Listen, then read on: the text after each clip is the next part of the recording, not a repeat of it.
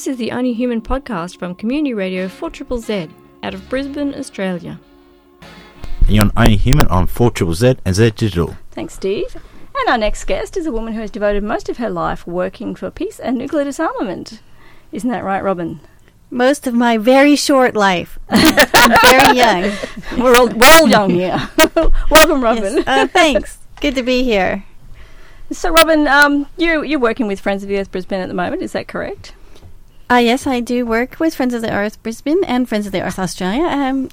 We have no paid campaigners, so just to clarify, that work in Friends of the Earth Brisbane and Queensland is all done by volunteers, though, of course, our national organisation has a few paid campaigners who may be more visible sometimes in the media and helping with our logistics and support. But we are a volunteer-run, non-hierarchical or anti-hierarchical workers cooperative. The reason I asked you that was because, some people might think, well, what's an environment group doing? Sticking its nose in the peace business. Tell us why. Well, why wouldn't you stick your nose into peace business? Peace is the precursor to sustainability.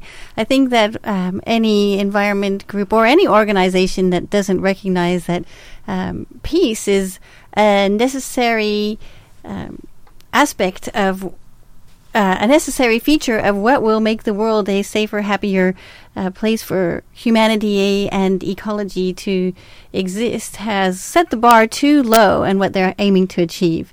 So I really think that in the environment movement, and social justice movement and movements generally, we are always working to put the fires out. The immediate crisis that we're facing, the climate crisis, the number of sexual assaults. We are so bombarded with the immediate face of violence in our culture that it's hard for us to look at the aspirational and to dream about what we really need to make the world a better place, because we're really always running after what we can achieve just to make it survivable in a somewhat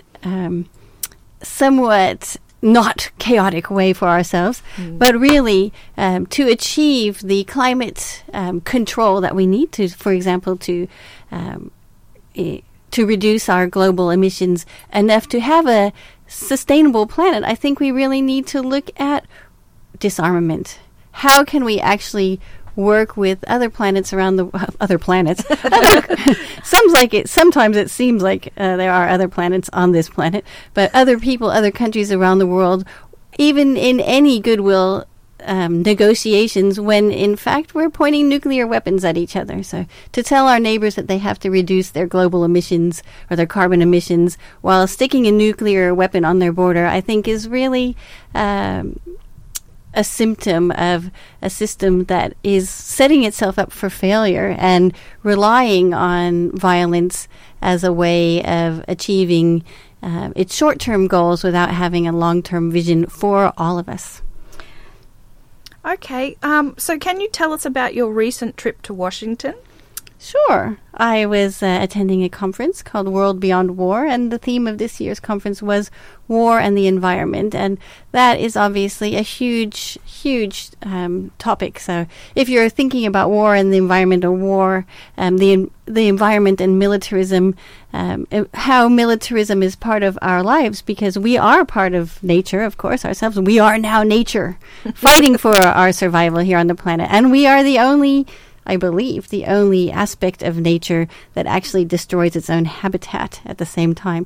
So the spectrum of how war impacts on the environment, or on how militarism impacts on the environment, is obviously huge. From chemical use, even we're seeing there's a class action right now here in Queensland of Oakey, a military base that's contaminated with PFAS or PFOS. So it's chemicals used in fire extinguishing chemicals are now found, or have been known for a while, to actually have to be persistent toxins, and they're contaminating the waterways. And we have 2 class actions taking place around in Australia, and 18 military bases now under investigation. The communities around those military bases under investigation, plus a whole spectrum of civilian sites where those chemicals were also used. And that's just one chemical that was used in a military activity. So we see just on the local ground, the communities that are facing militarism are dealing with such things as chemicals or toxins in their environment, sexual violence, increased sexual violence if they're located around a military base, for example, the culture of accepting violence as a way of dealing with situations. So we see militarism in our school, for example. We can see military recruitment accepted as norm in our schools. And we can see, obviously, air pollution, noise pollution, potential water pollution, just from living near one military site.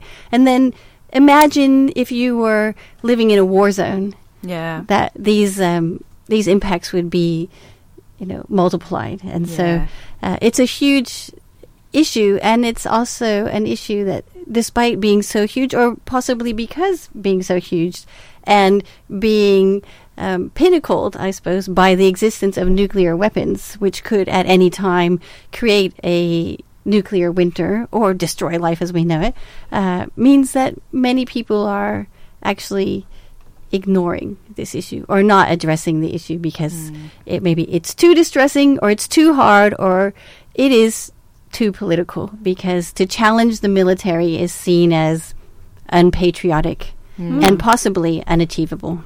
So, what do you think the significance was of last week, the international campaign to abolish nuclear weapons, of winning the Nobel Peace Prize? Do you think Yay people for are waking us. up? I think it's amazing, and it's about time. And sadly, the United States and its key allies, such as Australia, have consistently and persistently, like a toxin, been hijacking any attempt to demilitarize and denuclearize the planet. So there has been the first motion passed by the United Nations was to control the use of nuclear energy. And so the first motion passed by the United Nations in its existing form was to no longer, after one use of nuclear weapons in war, to not accept the use of nuclear weapons in war. That's in 1945 or 1946. We still haven't been able to achieve a significant steps towards disarmament until this year, when a new treaty has been passed, much instigated by the ICANN group.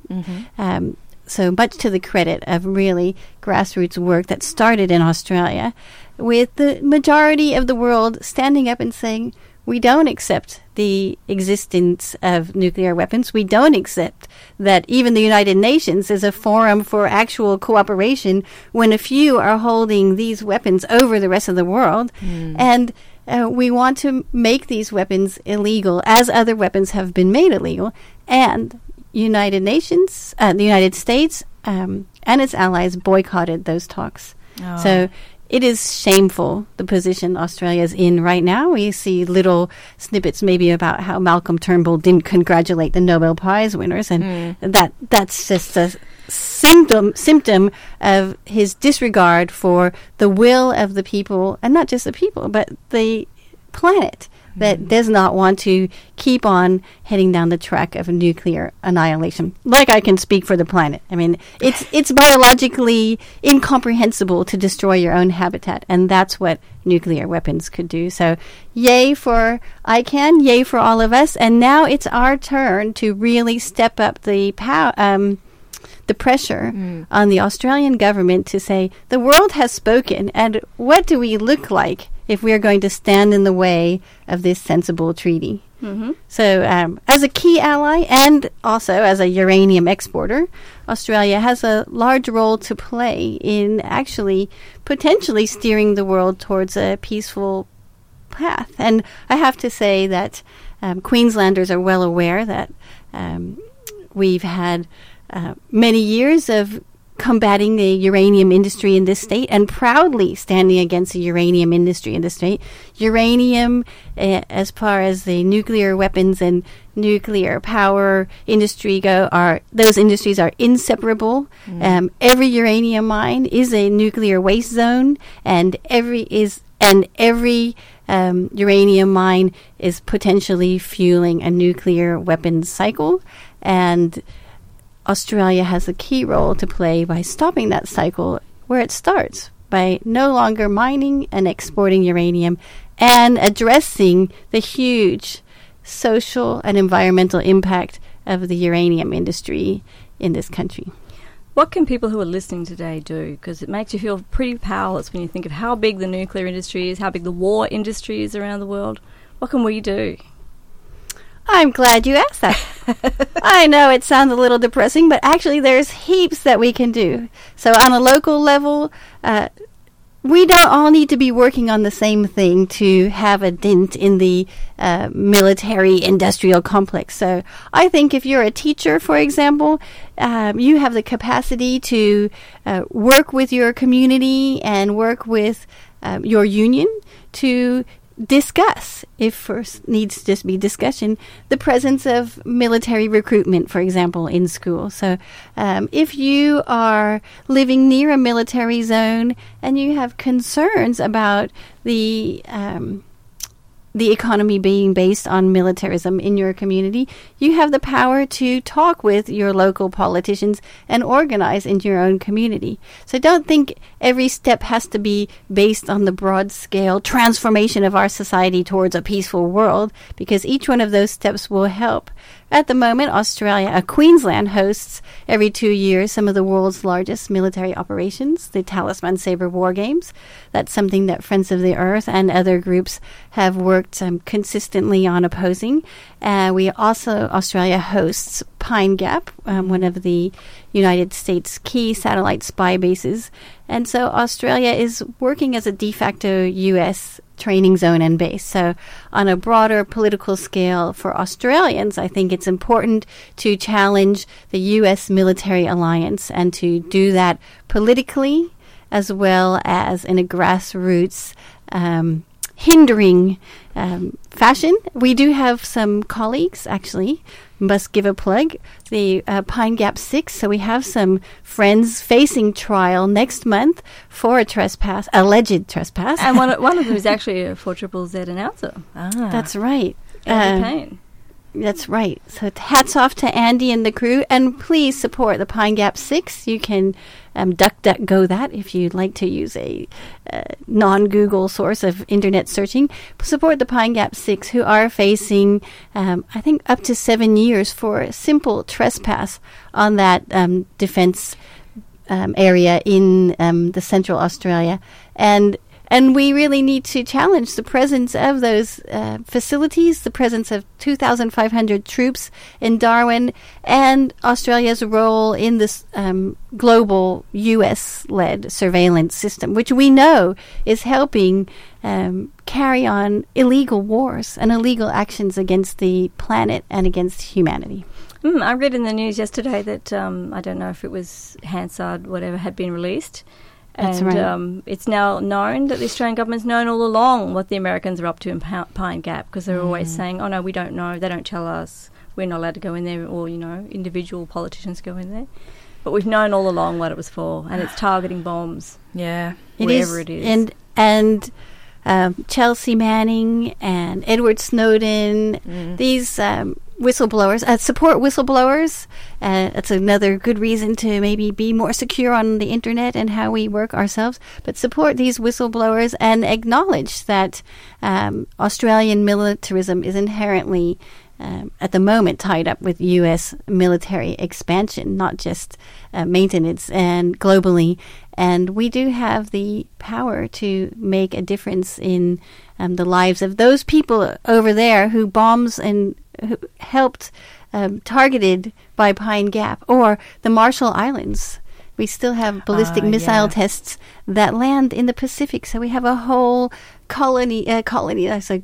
group of islands in the Pacific where people are living who are greatly ignored, who have been colonized by the French and by the British and by the United States, who are still living under the shadows or with current existing military bases on their traditional lands. So we have the power to help decolonize and demilitarize and denuclearize this country and the world. And if you want to find out more, you can join us with Friends of the Earth Brisbane. URL? brisbane.fo.org.au, or give us a call on 0411 118 737. Thank you so much for talking to us today, Robin. Thanks for having me. Thank you. You are listening to the Only Human podcast.